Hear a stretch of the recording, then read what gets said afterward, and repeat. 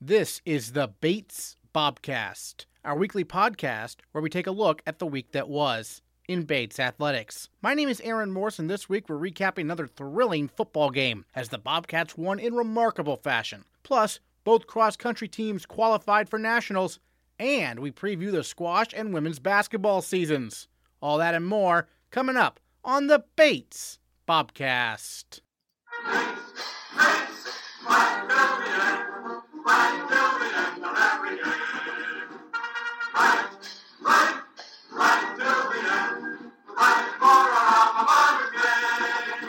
The Bates football team found themselves on the Hamilton 48-yard line with less than 20 seconds remaining in the season finale, tied at 21 on senior day. Then, first-year quarterback Colton Bosselait, starting in place of an under-the-weather senior quarterback Brendan Costa, dropped back to pass.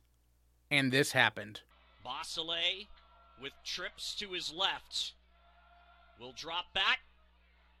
He'll heave for Vari near the end zone. He's got it! Touchdown, Bates, with 4 seconds left! A legend is born at Garcelon Field. What a throw by Colton Bosselait! The bomb to Vari clinched a 27-21 victory for Bates, as Bates' 26 seniors went out in style with their second straight win to end the season. Interim Head Coach Argast recaps the game and the season. You obviously took over an interesting situation as the interim head coach. How has this season gone from your perspective, just in terms of like big picture, this experience for you? Well, one, it was nice to see us play well in the last game, both sides of the ball, and young and old. So that was a positive. I think it's pretty obvious that we're in the middle of something good, and hopefully we can move forward from it.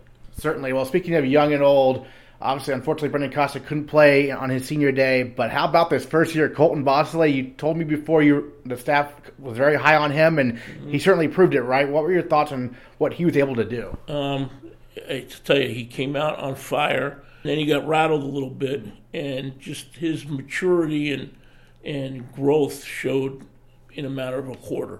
Where he overcame the adversity and got us back on into the game and completed a lot of passes and was really, really top of the line.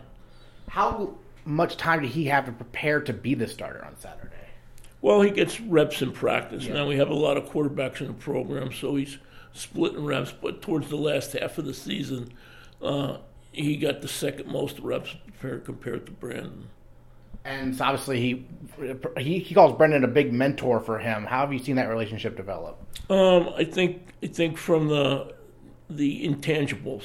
I think Brendan has talked him through a lot of things. I'm not so sure that he's and I don't know, but I wouldn't think that he would have tutored him in terms of mechanics and things like that. But just some of the intangibles that a quarterback faces that can't realize until it's in his face.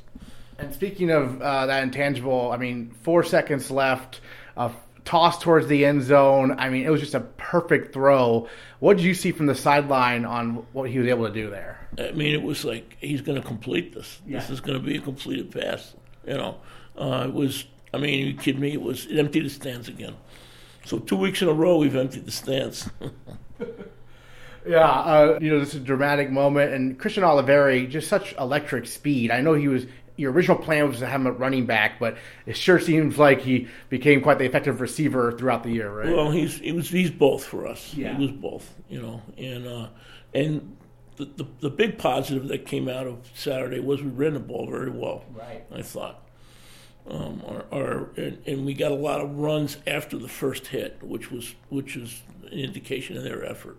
I was going to say, that might have been Caleb Bolden's best game as a Bobcat, the way he played, right? Yeah, he played tremendously. Yeah, for him, it was, for anybody, it was a great performance. Defensively, you guys were able to shut out the Continentals in the second half. Hamilton had a halftime lead. What do you notice from the defense in that second half that allowed him to shut down that Hamilton offense? I think they started to believe in the defensive calls and what Coach Davis was telling them. And when they went out and executed that, they had a lot of success.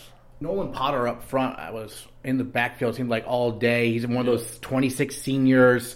Tell me a little bit about what you saw from him and maybe the all, the other seniors, it seemed like they all came out pretty inspired. Well, we talked about before the game, this game was for the seniors. It was from Costa, who couldn't be with us. And I wanted the team to send them out the right way, and they did. And they really, really came together. They really gelled. You look at the record, 3-6, but it could have easily been 6-3, right? I mean, this is a pretty talented team, isn't it? I think it is, yeah. We got some bad breaks, and hopefully we can go past those next year. Just from a coaching perspective, you had to make some last-second hires, basically, for assistant coach's spot. It was a smaller coaching staff than most teams have. What's it been like, just logistically, or maybe almost as a coaching staff, to get through this year and win these final 2 games? Well, it's been a challenge, but fortunately, we got 2 great young men. And Andrew on offense is been like a Guy Friday for Coach Patterson. He does everything. And then Ortho on defense has just been solid. He's just he just goes out and coaches, and the kids respect him. And he's not a BS guy. He's not a yeller and screamer. He's let's do it, and he goes out and does it. So we lucked out for 2 young kids like that to put in those kind of performances. And it says a lot for our coordinators, mentoring them. So, I think both Coach Patterson and Coach Davis did a great job with what assistants they had. So, in terms of next steps for this program, because this is obviously a big step forward, I think, this season. You have some of those seniors coming back next year. Some are probably still making their decisions. But what do you see as kind of the big next steps over the offseason to get prepared for 2022? Well, we got to right now. The next step is lift and eat and lift. We've got to get bigger and stronger. That's the one thing. Second thing is we got to go out and recruit some players. We need linemen and we need a running back. After that, we've got good. Right now we're recruiting for depth, not for starters. So I think we're in good shape. Well, you mentioned linemen. Shout out the offensive line. I think this has probably been the best one I've seen at Bates. I've been here since 2015. They gave the quarterbacks time to throw. It just seemed like they really came together well. No doubt. And it was nice to see. I know Quinn got hurt, which was terrible, but Cole went in and did just a good job. Cole, the freshman. Yeah. That's nice to see. After Cole, we don't have a starter, but that's what we got to do in this recruiting class, because all those kids are back. It seems like you have a great left tackle with Peter Simplicio. I mean, it seems like he's textbook. He's 6'5", 6'6", long arms, moves his feet, and he'll hit you. He'll hit you. He's not shy. And that's so important, right? Protecting that quarterback's blind side? Sure. Yeah. No doubt. All right, well, any other thoughts you wanted to share that we haven't got to talk about this season, about the Hamilton game in general, perhaps? No, it's just Bates football. It's a unique place, and I like to think that we're going in the right direction now, and hopefully we can keep it there. All right, and Argast, thanks so much. Thank you. Colton Bosselait set a Bates record for passing yards in one game in the victory, throwing for 372 yards and 4 touchdowns. For his performance, he was named the NESCAC Offensive Player of the Week, and he is also our Male Bobcat of the Week. So I started playing Pop Warner football when I was, first grade. My dad was the head coach, so of course I was playing quarterback because I was the coach's son. I played up until about 5th grade, and there wasn't a team for me and I didn't want to go play for my rival's Pop Warner team because I didn't like our rival at all. So I stopped playing until 8th grade when I played freshman football. And then I started playing varsity football when I was a freshman. I was playing quarterback there. So I played all four years, and that's pretty much how I started. And then I came here. I fell in love with Coach Patterson and the campus and just the environment. And I really wanted to play for Patterson, and that's how I ended up here. So a couple years away from football when you were, 11, 12, 13, did you play any other sports at the time, or was it not that at all? Yes, I played. I was always going. I was always in the season. So I was playing baseball in the spring, summer, and fall. I was playing basketball in the winter, and then I was also playing lacrosse in the spring. So I was always going from one season to the next. What made football your favorite sport, and what made you decide you wanted to return to it?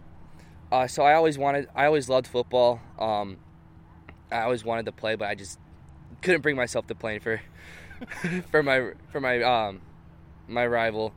So as soon as I got the chance to play again, I was so excited about it. And I think when I started playing, I knew I started playing again for my high school. I remember growing up, going to the games and playing football on the side while the other older kids were playing on the turf field, and I just fell in love with it. I really did. There's nothing like playing under the lights Friday night, and that's what made me really fall in love with football. You mentioned Coach Patterson. He's the one who kind of recruited you to Bates. Is that right? Yeah, he was talking to me on the phone, texting me, DMing me on Twitter, and he just really made me fall in love with the school here and realize that they wanted me to be here.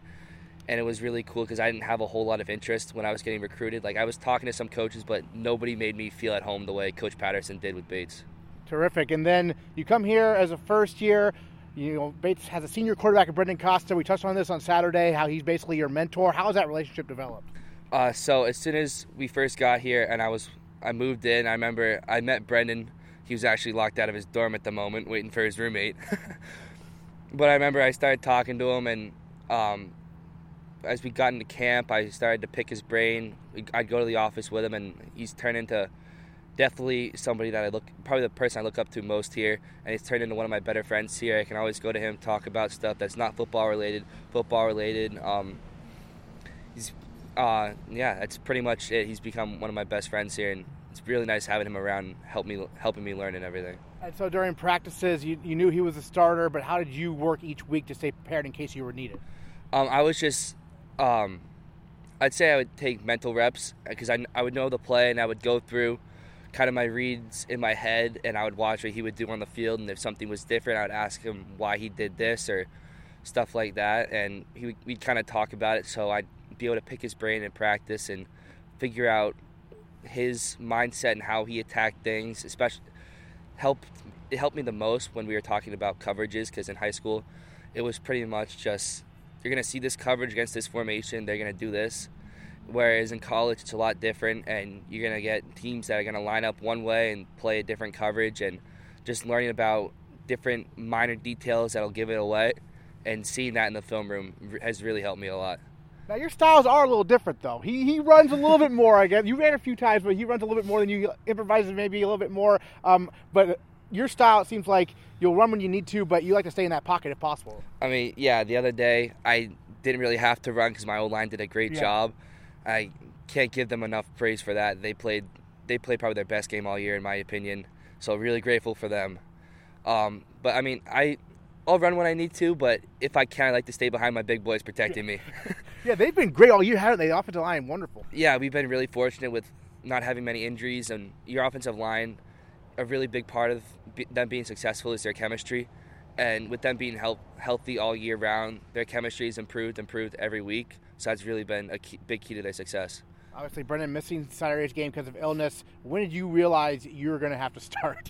I think it was Wednesday when Coach Patterson told me at practice that I was going to be starting for the week. And Wednesday morning we found out that Brendan had gotten sick. So it was kind of a debate whether I'd say it was a debate, and it was a tough practice, kind of fighting out for the job between the other quarterbacks and I. I mean, I think whoever played the game would have had a lot of success. I got a lot of other good quarterbacks in our quarterback room, so I'm just grateful for the opportunity that I was able to play. And so what was that preparation like once you find out after Wednesday's practice that you're starting Thursday, Friday? I mean, is it real intense? I mean, I didn't get a lot of sleep the night before, but because I was excited and ready to go, but preparation in the film room, nothing really changed. I always prepare every week that I'm planning to play. So I watched the same amount of film. The only thing that I think that was different was I was in the office with Coach Patterson on Friday afternoon finalizing our play call sheet. I think that was really the only difference. And you had gotten experience playing earlier this year because you were thrust into the Colby game in the second half. Those were pretty awful conditions to play quarterback in. It must be nice to have nice sunny weather on Saturday, right? Yeah, I mean, the nice sunny weather definitely helps, but it also helped me playing in that game so I didn't have the nerves. Yeah. And that was also Coach Patterson's idea of playing me at receiver a bit during the season so that if and when it was my time to play, that I would have had the game time experience, being out in the field, like getting hit a bit, so it wasn't like a shock to my system when I was thrust in there. Yeah, well, we've all been watching the touchdown pass to Christian Oliveri on loop, I think, since Saturday. Take us through that play again from start to finish. So we called a vertical switch concept, and I dropped back. I was scanning the field. I didn't necessarily see anything right away, and AC was telling me in the locker room that he yelled, "Throw it to Ollie," and I remember hearing that on the sideline, and that's what made me look to him and throw it to him. So it was AC. It was all AC that said it, and what made me look to him. And I saw it in the air, and I was just praying that it was gonna get there. It wasn't gonna get tipped or anything. And as soon as we caught it, I was just in shock. I was like, "No way, that just happened." AC being Anthony Costa? Yes. Okay, so assist to Anthony Costa on that one a little bit. Yeah, I'll give the assist to Anthony Costa. Saved you an interception, of course, in that game for Bates. And then, 4 touchdown passes for you. You also had to work through 3 interceptions, so you were throwing the ball a lot. I mean, what was that like to air it out so much? I mean, you guys ran the ball a little bit too, but it was obviously a lot of passing. I mean, it was pretty fun to play, Yeah. pretty fun to throw the ball, but it definitely helped that our running backs were getting it done on the ground, because it provided balance to our offense, which we hadn't really had a whole lot of all season. Our running backs really showed up in their last game. Caleb had a career day, so really proud of him. And I don't know, it's just what the game plan called for. We're an air raid team, and it's just what the situation called for. Those picks, those were just not fully understanding what was going on in the game, I think. Misreading a couple coverages. But that'll get fixed with experience for sure. Well, it seems like you have a short memory also. I mean, it helps. I try to shake it off whenever I go to the sideline and I make a bad play. I talk to my coaches and the other quarterbacks about it, what they saw, so I know not to do it next time, and then I put it behind me to get ready for the next drive. And your 4 touchdown passes to 4 different receivers. It must be cool to have all those options. I mean, we have probably, in my opinion, the best weapons in the NESCAC. I mean, I know I can throw it up to any of them, and they're all going to come down with the ball. Sean had a great catch in the corner of the end zone to really get us rolling. Marino had a great catch in the end zone. Just being able to throw it up to those 2 guys, knowing that they're big frame and they're athletic and they'll go get it. It really helps my confidence knowing that I'm not worried about the DB going up and making a play on the ball. Yeah, those guys are big targets, and the fade route of Bryant was beautiful, wasn't it? Yeah, we were repping it in the end of practice Thursday, so as soon as he called the play, I was like, I knew where I was going right away. And it's funny, you set the Bates record for passing yards in one game. The previous record holder, that was also his first start when he did that back in 2009, so it's kind of a weird symmetry. I did not know that. That's actually really weird. But what does it mean to you to have that record, and you've got 3 more years here going, right? I mean, it gives me something to strive towards. I know that I can do it. I've done it once. I know I can do it again, and I know that I left a lot of opportunities on the field with those 3 interceptions.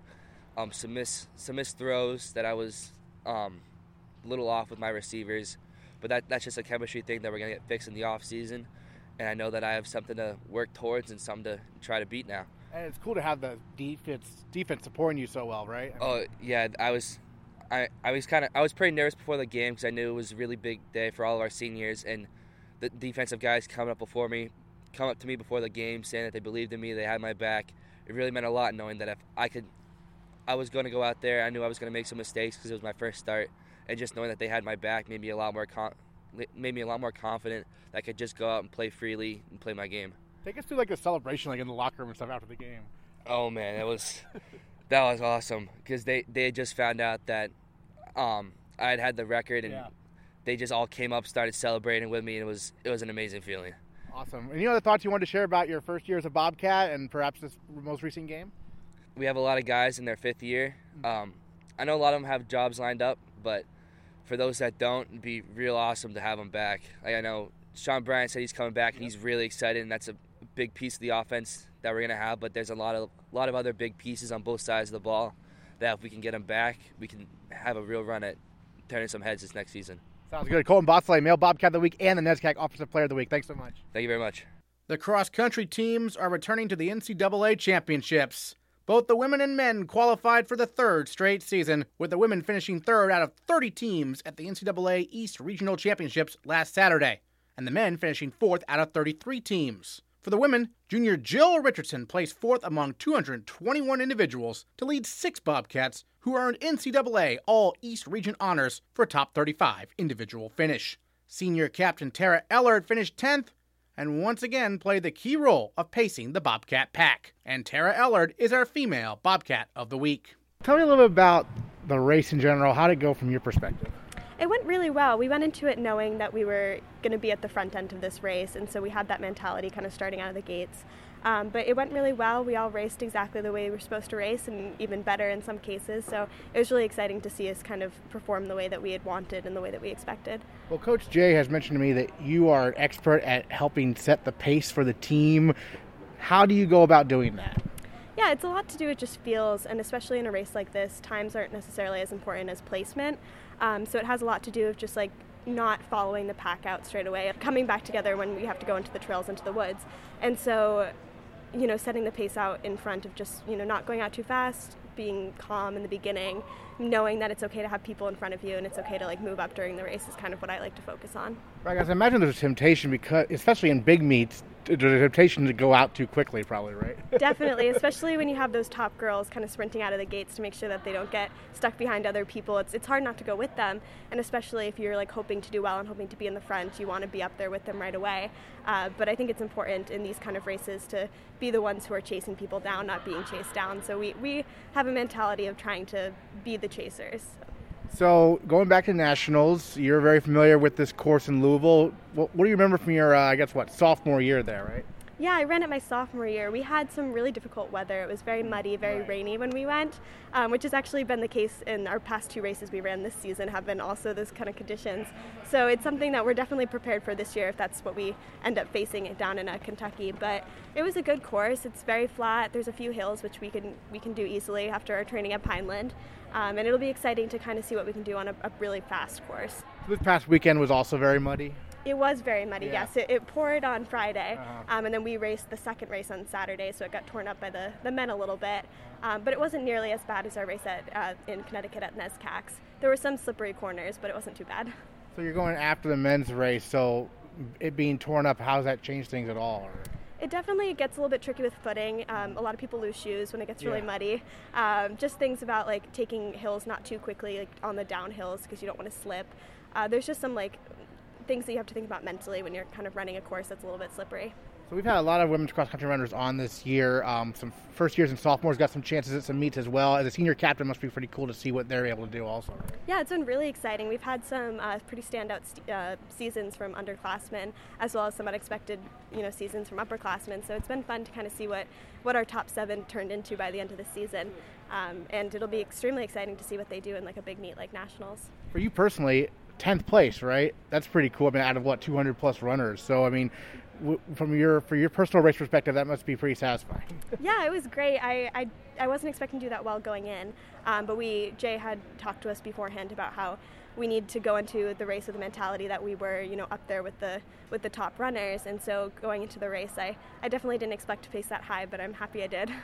And then third as a team, is that about what you kind of thinking beforehand, or were you thinking higher? That was our goal. We knew that MIT and Tufts were going to have really strong teams. Obviously, we had Tufts in mind to kind of track down, but they ended up doing extremely well. And same with MIT. But there were some other teams that we had in mind of just keeping an eye on to make sure that we were ahead of them, and we did end up beating them. So we were happy with that.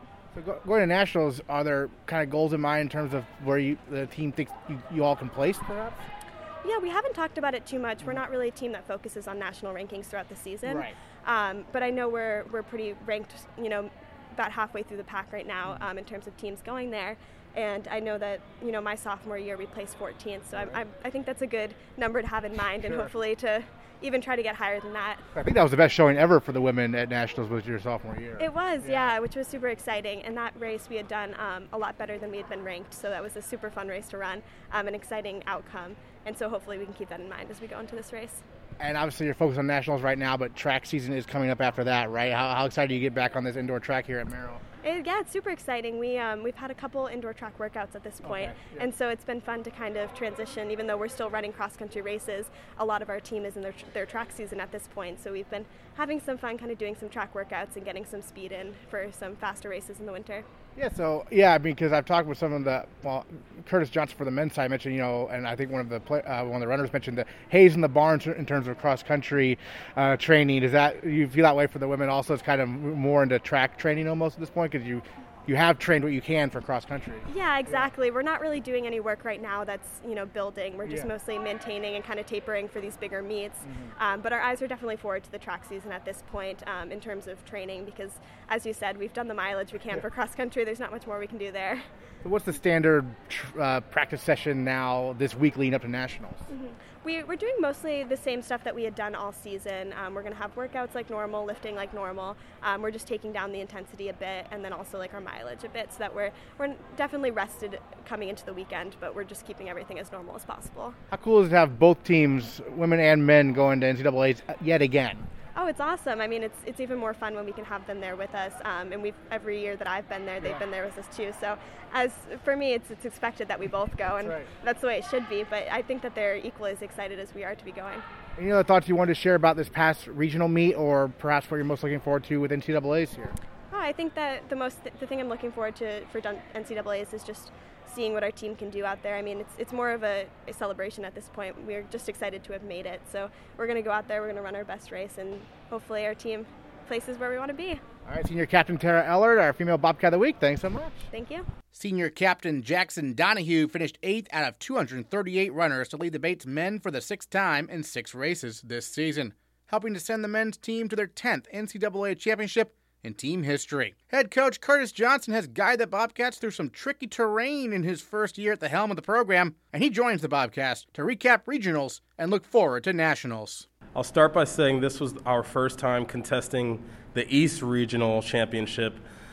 Formerly, we competed in the New England region, and we were used to how the at-large bids and automatic qualifiers worked there. So we went into this knowing that we didn't have prior evidence of what it would take to qualify. Was it top 2, top 3, top 4? We had no idea. So obviously the outcome worked out. I still look back and think, holy man, they gave some real justice because you never really knew. But yes, this was an amazing and crazy regional championship where we saw surprises, but we also saw some of our grittiest races all season. So 4th place, a very close 4th place, right behind Tufts in a race that did not go perfect for us. And so that not only excites us knowing that we're able to go to the national championship, but we're still itching for our big race. And what better way and what better place to have it than the NCAA championship?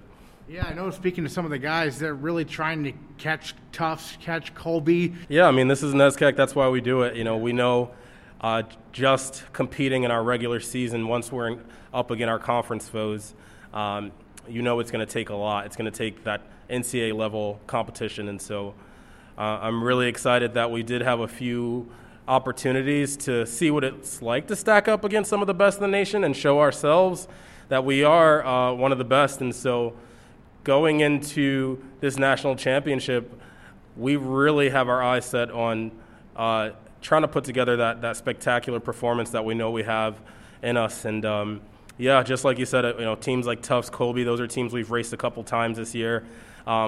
And we've actually got a few wins on them as well throughout the season. So we know we can pull something great together going forward. Is this a return to Louisville for some of the older guys on the team? Yeah, it absolutely is. So this is that's something that will be very exciting. We have a couple of our upperclassmen who really are not only excited to punch their ticket to nationals, but they want redemption. Getting to nationals is such a huge feat and something we're incredibly proud of. But the outcome in 2019 wasn't exactly what we panned out. So I know a few of those upperclassmen, Jackson Donahue, Eli Bosch-Dining, those are guys who are returning to the NCAA stage, and they know that sour taste that was left when they didn't perform as well as they wanted to. So a lot of new people with their first taste of the big dance, but a lot of people looking to say, hey, we're better than we've got to show in 2019. This is kind of a basic question, but for a runner, if you're not performing the way you want to, what are the factors that can lead into that in cross country? Like in other sports, like in baseball, someone's not seeing the ball well that day. What about for cross country? Yeah, there's so many different factors. The field size is slightly different every race. The course is different every time around. Weather is always a factor. Are you sick this week? Are you amazing? Did you slip up the hill or not? There's so many little factors. But we told ourselves going into the regional championships, we didn't want too many what-ifs. We didn't want any. what if this happened? What if this perfect race happened? We just knew that whoever was up and going was going to give their best. So there's a million ways you can put together a race, but if you have a consistent group, nobody has to be perfect on the same day. We just have to be everybody locked in, and I think we did that really well this weekend. So what's the training like between right now, we're talking on Monday, until Saturday when you're racing there in Kentucky? Yeah, so, the work is done. The hay is in the barn. Yeah. We really just want to feel good, fine-tune, and make sure everything feels smooth around the track, and get there safely, soundly, and with good energy. We work all season to get to this point, and honestly, getting to the NCAA championship, it has nothing to do with this last week and everything to do with the last few months and years for a lot of people. So we're bringing good energy. We want the full team, cross country and track and field, to really rally around how amazing it is to return a cross country season, 1, and then 2, make it this far. So the work is definitely done, and now we get to give back to ourselves a little bit. And it's very exciting to have both the men and the women going to nationals, right? Oh yeah, this is why we do it. We get to see the women's squad working incredibly hard day in out, and they've been phenomenal. The ranking reflects it, but their work ethic is just through the roof. So being able to accompany them, I really felt they were going to be a sure lock. They've just been such a unit all year. It feels really good to have both teams travel together. It makes those dinner experiences better. It makes the memories better. But it really shows what Bates is about. We're not just a solid men's team or solid women's team. We have a lot of great history, and the legacy is continuing for sure. We spoke before how, obviously, definitely not your first year at Bates. You've been here for almost as long as I have. But first year as head coach. Yeah. Any surprises? Oh, my God. Come on. Don't even, this is a college experience, not just, the athletic experience. Yeah. So no 1 week is this, no 2 weeks are the same. We're building team and character, but we're also building, life moments each week. So definitely some surprises. I was speaking with one of our upperclassmen today, actually, and he said, this has been the craziest year ever. So getting to this point feels even better because we haven't had a perfect, flawless season. We really have had ups and downs and surprises along the way, as you can imagine. But that's what makes this trip that much more special. We're going to be in Kentucky and look at the guys, and they'll look at each other and know, man, we really pulled it together, huh? So incredibly thankful to be leading the charge. This is only the 10th time the Batesmen sent a team, and if you consider our history and the teams we've had in the past, that says a lot. So very pumped, honored to be here, working with Coach Ellis, who does such an amazing job with that distance crew, and he has been incredible with making sure these guys are fit and ready to go. But now we start to really reflect on why we do everything, why we work so hard, and we're going to see if that can show up in Kentucky. The men's basketball team split a pair of games to start its season, winning a thrilling contest against St. Joseph's Monday night on a buzzer beater from junior captain Stefan Baxter. We'll catch up with Baxter on a future episode, but for now, it's time to preview the women's basketball season. If you're listening on Tuesday, the Bates women's basketball team tips off their campaign tonight at 7 p.m. against UMaine Farmington. Head coach Alison Montgomery previews a promising year for Bates.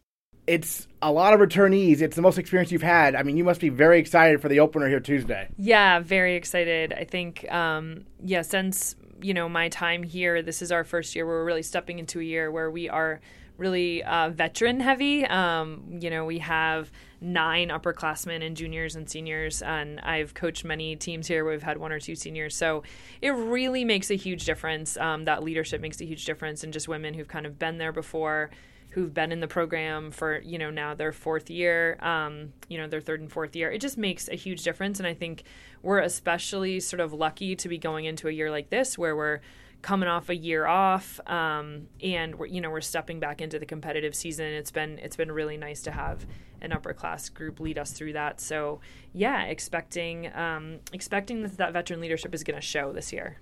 And then Megan Graff led the NESCAC in scoring 2 years ago, but you almost hope she doesn't lead the NESCAC in scoring this year, right?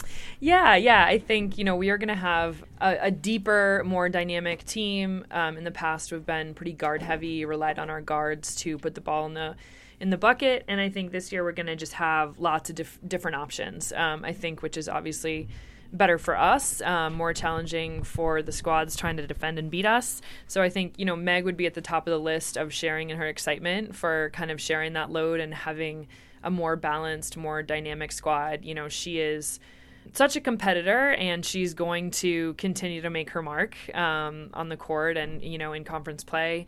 But I think, she is super excited to share that with some more dynamic teammates and just a deeper team. Introduce us to some of the sophomores who got to play a grand total of 2 games last year. Yeah. So, we're so grateful for those 2 games, even though it was the shortest season that anyone would have imagined. But yeah, I think a great opportunity because we were missing some of our returners and upperclassmen who chose to take the year off or we had injury. And so they had an opportunity to play a lot of minutes in those games. So I think that, that little bit of experience will certainly help them. It's helped them, I think, already just in preparing for what's coming. And yeah, we have a great sophomore squad. Morgan and Allison Kennedy, twin sisters from Oklahoma who bring a ton with their just IQ, their skill level, and just they're super competitive.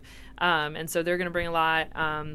And we have Delaney Wachku, who's a post who has been practicing great, and Davina Kamantu, who is a point guard for us. So all bring things on both ends of the court, and I think are going to certainly make their mark this year.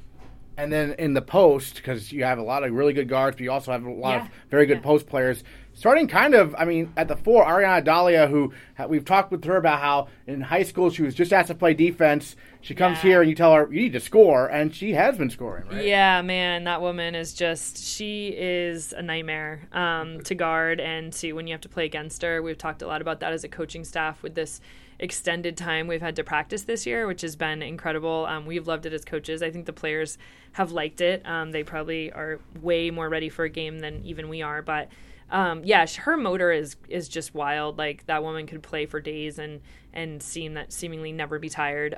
She's a relentless rebounder, competitor, and she has continued to develop as a force offensively, as well as what she brings defensively. And you'd never know that she's a quote undersized post player because she's a force to be reckoned with. Yeah. And then on the defensive side, Taylor McVeigh, she's one of the players who took a leave. Yes. And so she's having a senior year now. So probably, I guess the most years in the program, right? Yeah, sort of. Yeah. She's our super senior, even though, that year was a year off, or I'm calling her our 5th year.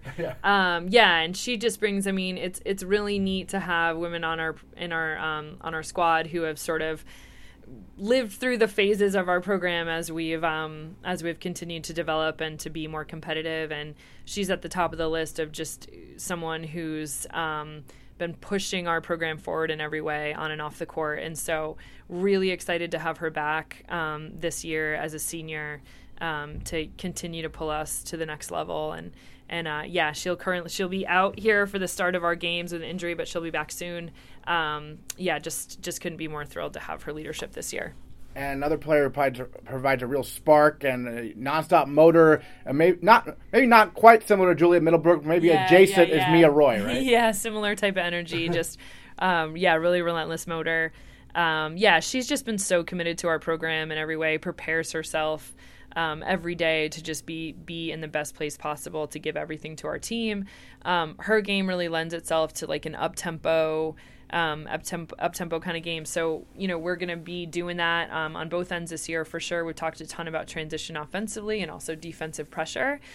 So I'm excited to just continue to see her game evolve and her have the ability to impact even more given sort of that tempo that we'll be playing. Yeah, I wanted to mention that since you have so much depth now, finally, right? Yeah. You get to play maybe a more pressured defense and force turnovers perhaps in the backcourt. Yeah, which, we've had that ability, but like to your point, you got to have the depth too, because when you have people playing a lot of minutes, and certainly when you get into conference and you're playing back-to-back games, like that can be a factor. So, and you always take a little bit of a risk when you play a game, that type, that style, like, does it lend itself to sort of more fouls or turnovers? Our goal is obviously hopefully not, but it is a risk that you take. So I think depth allows us that ability to play with that a little bit, and we're really excited to sort of make that our brand of basketball this year. Just kind of looking at the landscape of the NESCAC, I mean, we've had a year away basically, but the top three have traditionally been, Amherst, Tufts, Bowdoin, Middlebury, and Williams sometimes gets in there, but Bates has beaten both those teams. Yeah. And so Bates, I mean, you're getting closer to where you can be maybe hoping to host a NESCAC tournament game perhaps, right? Yeah, we have high expectations this year. It's just what I'll kind of say about that. Like, I think, we have really high expectations. I think everyone on our squad has the confidence and the mentality of, taking this year on by really having no limitations. I think we're over any sort of, just because of some of the experiences we've had, but also the depth and level of ability and just the preparations I think that we've taken have really lended itself to give us the confidence to feel like we would love to make our mark this year in terms of being a real contender in the conference. Wait, any other thoughts you want to share on the upcoming season we haven't got to talk about yet?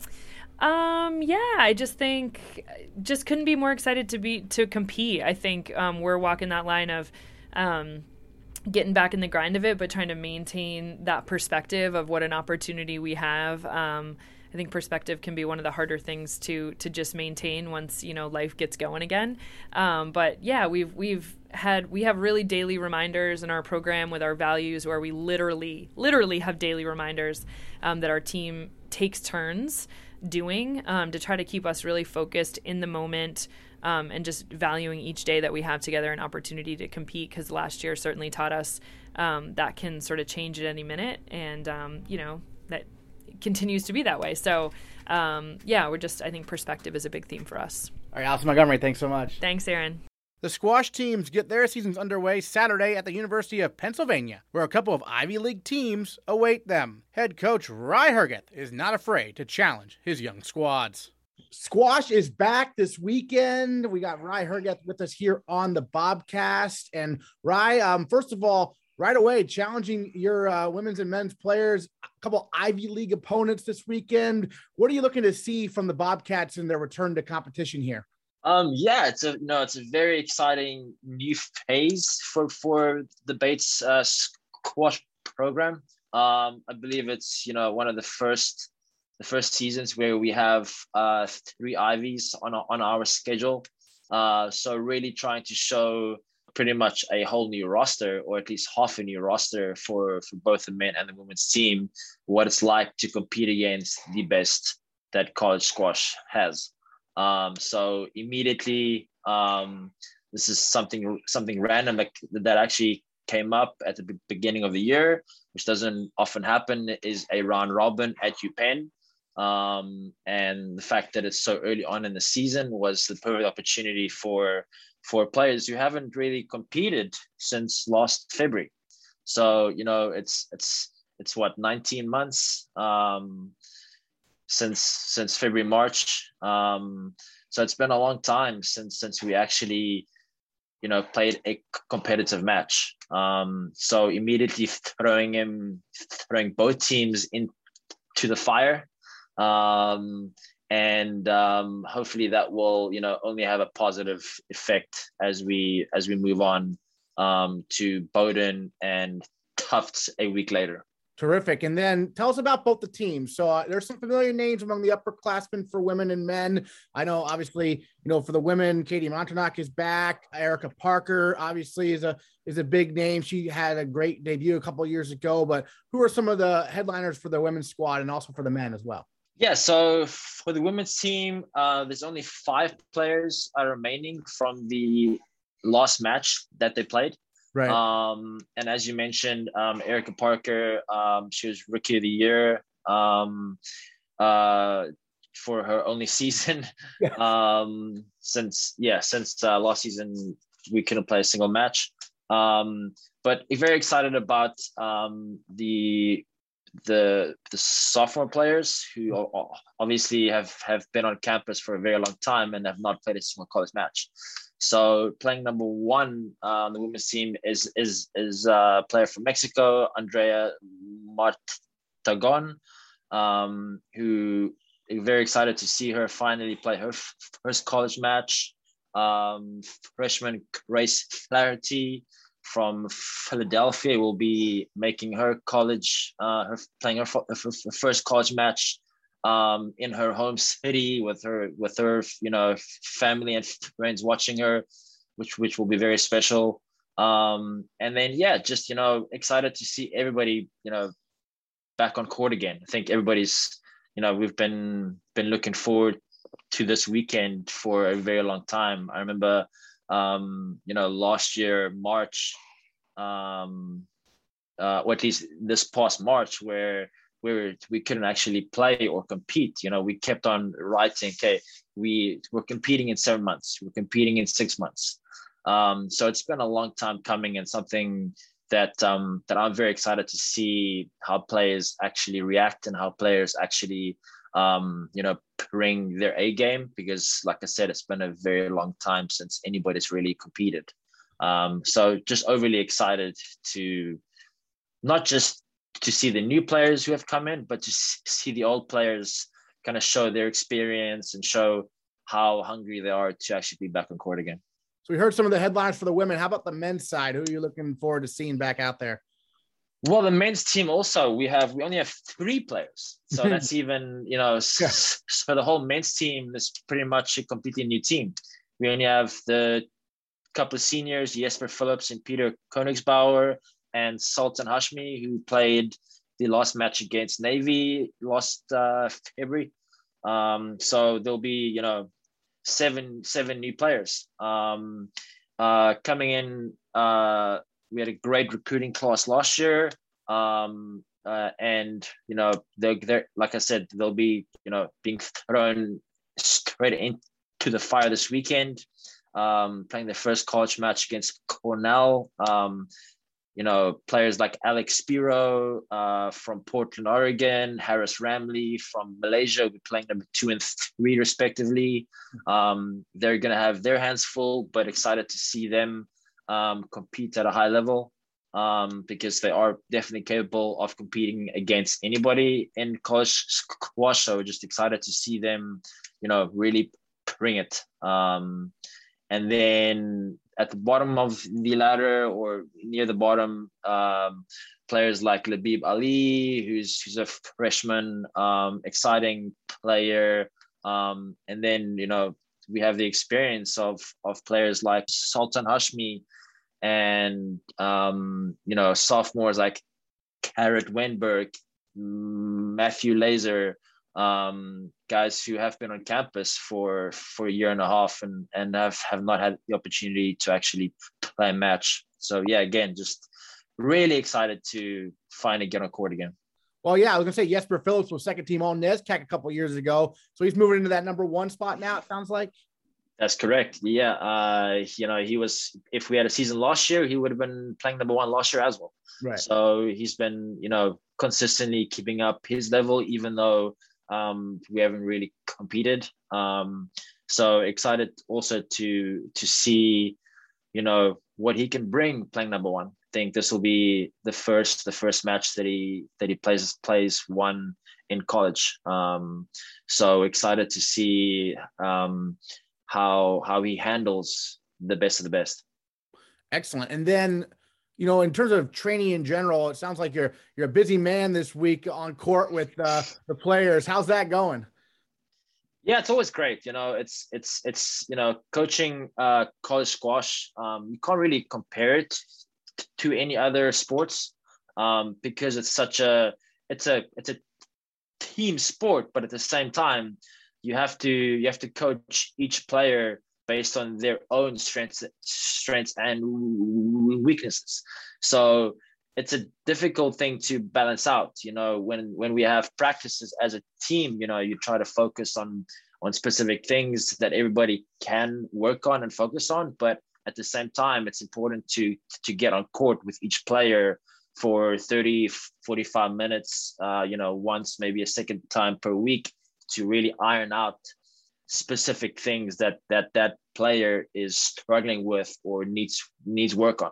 So for the past couple of weeks, that's been my kind of weekly schedule is getting on court with the players in the morning, and then practices, in the evenings, running up until 8:30 p.m. So yes, it's been a long season already, but like I said, just so excited to finally see their hard work pay off, because it's been a very special season so far, special semester so far, seeing how hard they've been working on court, off court, for such a new team, so many new players, the team chemistry is off the charts. Both the men and the women's captains have done a fantastic job of pulling a pretty much a brand new roster all together, and bringing that team chemistry and team bonding up to a level that is not comparable to last year or the year before that. So, again, I'm just very excited to see how they compete and see them really fight for each other, which is ultimately what college squash is about, because you're on court by yourself. But if you play for yourself, it's easy to say, hey, I'm exhausted, or this player is better than me, I'm done. It's very easy. But if you have a reason to play for your best friend that's on court next to you, or the 5 girls that are yelling your name, supporting you, that's really what gets players motivated and gives them that extra edge, and what makes college squash so special, if you compare it to any squash being played around the world, including pro squash. So right. College squash in that sense is very special, that yes, you're playing for yourself to some extent, but the big picture, you're not. You're playing for the people that are on your team, that you've been working really hard with for a number of weeks. Again, I can't keep saying how excited I am, but yes, I am very excited. Well, you touched on the captains and their leadership. Who are your captains, and why have they earned that title? Well, there's a combination of factors. The men's captains, as I said, is Jesper Phillips and Peter Koenigsbauer, both seniors, both great leaders. They set fantastic examples, and that's pretty much what I look for in captains. I don't ultimately make the final decision as to who's captain. The whole team votes, and so there's no bias. I don't believe in that kind of system. So they set the example last year, they're setting it again this year, and everybody's following. So it's been great to see them really, become leaders, and, in some sense, get out of their own comfort zones, and really, just become better human beings at the same time. Because if you are a leader, there are going to be moments where you're not quite, you don't want to have this meeting, but you have to, because you're a leader and you are the captain. So to kind of see them get out of their own little boxes and lead by example has been phenomenal. And on the women's team, we actually have one super senior, Katie, who will be leaving us this semester. Unfortunately, she will be missed. She'll be captain this semester. And then we have one more senior captain, Natalie Bachman, and one junior captain, Erica Parker. And I think, the same applies there is the fact that it's been 2 seniors and 1 junior. It's not something that I necessarily would like to actually name a junior as a captain. Just because I believe that captains should earn their spot. They should earn the amount of work that they've put in, and just kind of continue to use their experience and lead by example. But I think that's really made a big contribution to the women's team chemistry, is having somebody who's not a senior, be able to connect to the sophomores and the freshmen a little bit easier, again, just showing them what type of work ethic is needed if we want to compete at that high level. All right, Reinhold Hergeth, I'll let you get back on the court. Thanks so much for joining us on the Bobcast and previewing the squash season. Really appreciate it. Thank you very much, Aaron.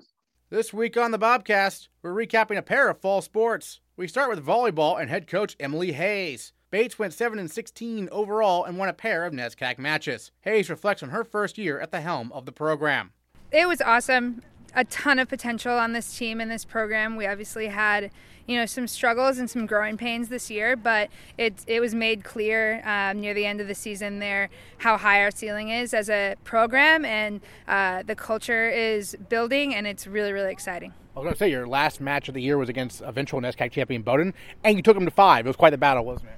It was, yeah. It was, it came down to some mental toughness there at the end. I think that skill-wise, we were putting up a fight, and, we've had that talent all season in pieces, but it was just about putting it together and instilling some belief. I think at the end of that match, Bowdoin believed more that they were going to win, and they're an incredibly talented and well-coached team. Aaron has created something really special there, and so it's very cool to see them along with Wesleyan, Middlebury, and Tufts competing in the NCAA tournament, and that we can fight with any of them, and we've just got to keep building and stay disciplined. You mentioned before how you came from across the country on the Pacific Northwest, so NESCAC volleyball versus what you saw previously, what were the similarities, differences? Yeah, some style of play differences just from, different regions of the country play different volleyball, and so this was a little more offensive-minded and maybe a higher game at the, grunt of it, but it was cool. It was a cool transition. The West region, just a small shout to them. They don't get as much recognition as they should on the national stage a lot of the time, but it was really, really cool to be involved, again, in a conference with coaches and women, leaders who are so strong and such a good example for building and maintaining a program. This was a young team. You had a few seniors, but not very many. So what's it looking like? What are you looking for the team to work on, when they practice, when they work on the game themselves over the off season and into next year, perhaps? Yeah, we're going to be a young team again next year, but it's going to be great and a little bit more foundation under our belts. It'll be a lot of maintaining. Again, culture is huge for us, and we talk about putting marbles in each other's jars day in and day out. The off season is when Division III teams either take the next step forward or take a step back, and that's one of the coolest parts about the philosophy is that this doesn't come down to your coach micromanaging every step of the way. It comes down to you as a team being bought in and intrinsically motivated to take the steps needed throughout the off season in preparation for the fall. One of the first years who really shined this year was Alyssa Lowther at middle hitter. It seems like you're set there for the next few years, huh? Definitely. Well, and the cool thing about Alyssa, along with some other players, is she's very, very versatile. And so, she was needed in the middle for us there with regards to her block, but we'd love to start seeing her out on the pin a little bit, and, as well as in the middle there. But she does a lot of great stuff, and really excited to see her grow. And then I understand you're excited for the recruiting class coming in next year, right? Definitely. Yeah, we've got some talented players coming in, but some people who are really bought into taking the next step forward in this program and towards the NESCAC championship. So since this was your first year, how do you kind of approach recruiting, because you didn't have much time, obviously, coming in. So how did you go about doing that sort of to get these recruits from all over the country? Just a lot of work and being really intentional with getting to know the student. This year was interesting with not being able to see them play in person. And so really having the important conversations with them, understanding what they're looking for in their transformational 4 years of college, and also having conversations with their club coaches and things like that. And just understanding who they are as a holistic person, because they're going to be a huge part in driving this program forward. Tell us a little bit about the senior class that's graduating. It's, as we mentioned before, it's kind of a small class, but obviously impactful, led by Cindy Phillips with all she was able to do, right? Definitely. Well, Sid and Meg, I think, both led our team in completely different ways, very different people and different styles of leadership. And I hope that, I was able to empower them, even in small ways, to find their voice a little bit more because they have good things to say. And Meg is a huge leader by example. She is a very calm force, which is great in the back row. They often say the best bros are the ones who you don't even notice are there. And that was her. She made her job look easy a lot of the time and didn't want any of the credit, but she deserves it. She did a great job back there. Sid, obviously, a ton of offensive power. Wish I would have gotten a little more time, to work with her, but brought a lot of fire. And I think that she's inspired some younger players to want to step into that role and kind of keep that going when she graduates. Was there anything that took you by surprise, this being your first year? Anything that you maybe had to adjust to? The NESCAC schedule is interesting. It was nice to have a lot of out-of-conference play to be able to, in the future develop, raise our strength of schedule that way. And, the conference is a very strong one, and it brings a lot of different strengths. I think a lot of us coaches in the NESCAC have different philosophies, and that's clear to see, but really cool because as you're moving towards that goal of competing in November in the NCAA tournament, you're going to see all those different styles. And so it was unique to be able to kind of understand what they bring and how we're going to be unique as Bates Volleyball. Great. What are your thoughts you want to share about your first year here as a Bobcat? Just really excited to not be in my first 3 months anymore and get feet on the ground a little bit more. This is a great group of young women, and thankful to Coach Strand for building that team, and excited to continue to build a legacy and a culture of excellence. It's going to be a lot of work, but we're excited to do that. Women's soccer head coach Vari took over the program in 2019, and like all fall sports at Bates, the Bobcats did not get a season in 2020. 2021 saw significant improvement for the women's soccer team as they went 4-9-2 overall and picked up a pair of NESCAC wins, including a dominating 4-1 win over Colby in the season finale at Garcelon Field. That match was a good one. It was a good culmination for the end of the year, and it's always special playing underneath the lights there in Garcelon. And typical Maine fashion is wet and windy and cold. But it was a great end of the season because all the topics and ideas and things that we were focusing on tactically as a team and coming together as a group all showed up in that game. It's also super special to beat that team from North in that aspect of things too, and it was just a good little cap to the end of the season there for us. We were talking, it's a young team, only 4 seniors are graduating, but talk about those 4 seniors and what they meant. Yeah, so Kat Knuckles, Annie Doig, Sophie Matt, Lauren Bearby, been 4 really good seniors that, I've obviously had the opportunity to work with all the years that I've been here, and, they've really kind of seen the full transition and has really kind of brought things a long way for us. And so we're really happy with the way that they kind of jumped on board and were able to help us develop. And so they're, not only, super bright young women and just really great human beings, but, they've made a pretty big impact on the program as well.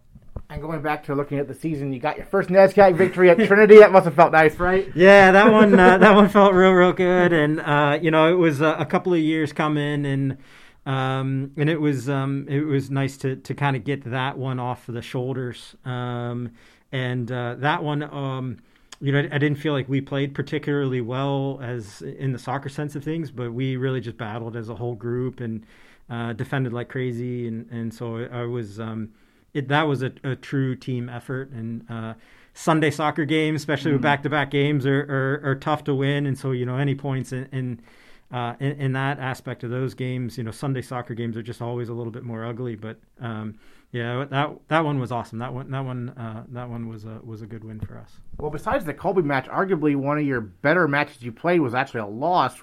Number 20 nationally ranked Amherst 3-2. I mean, that really showed you can play with one of the better teams in the country, right? Yeah, and that was that was the debrief from our players. I mean, as a coaching staff, we really didn't say much at the end of the game because the players said it all. the hardest part in this conference is to keep your confidence going, because every team is so good. And we just beat each other up so much, and that was I think a big turning point for us, because our players felt like they belonged, and we were that close. And again, another Sunday soccer game that was kind of a rough and tumble and ugly one, and our group was super resilient. We just kept kind of clawing and fighting back, and honestly, if we had another 5 seconds, I think Izzy actually scores a goal to tie that game. So we were. We just ran out of a time in that, and so that one we were really happy with, just the resiliency that our group showed. And we talked about how it's a young team. It was actually a non-conference match. I was at Russell Street Field against Thomas College, where I think like 4 or 5 people scored their first collegiate goals. That must have been an awesome one. Right? Yeah, it was a good one. A lot of them were sophomores, so in that part of things, and. That game was a good little boost for us to close out the rest of the season pretty tight in that. So, but yeah, we scored goals from a lot of different places, and so sometimes that's a really good thing where you can do it by committee. I think that was a good thing. So we did have a lot of sophomores, and I think maybe even one junior in there that scored their first collegiate goal, and we had a couple others too that did it in some other games, and so we're happy that we were able to really develop and take some positive steps this year. And one of the headliners on the team this year was Elizabeth Patrick. She started off and she finished strong as well on Garcelon with some rockets from deep. I mean, she's not afraid to shoot from anywhere, is she? No, there's not a shot that she doesn't like in that sense, and. That even before we start training, she's like the first one out there smacking balls, and so yeah, she had a flair for scoring goals on Garcelon this year. I mean, she started the year with a couple of goals there, finished the year with a goal there in Garce, and so but that the junior class is really we're excited about them and the development that we have, and frankly with all of our classes, we've been really young, and so. But the leadership in development out of our group throughout this whole fall, we've been super happy with. What's the offseason going to look like from your perspective? I know they've adjusted some rules about working with players. Don't know how it applies to fall sports, though. Yeah, so we're hoping that the NESCAC follows suit with what they did with the spring sports. Mm-hmm. So being able to do a non-traditional season, get 15, 16 practices in with our group will be huge. It's big in the Bates culture here that juniors go abroad. So a good majority of our juniors will be abroad that second semester. And so, that obviously brings some challenges, but it also brings some opportunities. So it really gives us an opportunity to work with the leadership of our younger players, our sophomores and our first years. And, we're fingers crossed that, the NESCAC presidents say we get a green light there for that off season, because I think it'll be really important for us. Well, any other thoughts you wanted to share on this past season we haven't going to talk about? Well, first, Aaron, I wanted to just say thanks for everything that you do and BCO, and we just talked a lot this year as a group with just that process and just developing and going from there, and we've been really happy with the process that we have, and we do graduate 4 good players, but we're obviously looking forward to the future where we were close in a lot of NESCAC games, and so we're hoping that we can just keep kind of closing that gap. Congrats are due to men's soccer senior captain Owen Kelleher and field hockey senior captain Riley Burns on earning second-team All-NESCAC honors for their performances this year. We'll recap their seasons along with full coverage of the NCAA Cross-Country Championships, the first official swim meet of the year, and much more next time on the Bates Bobcast.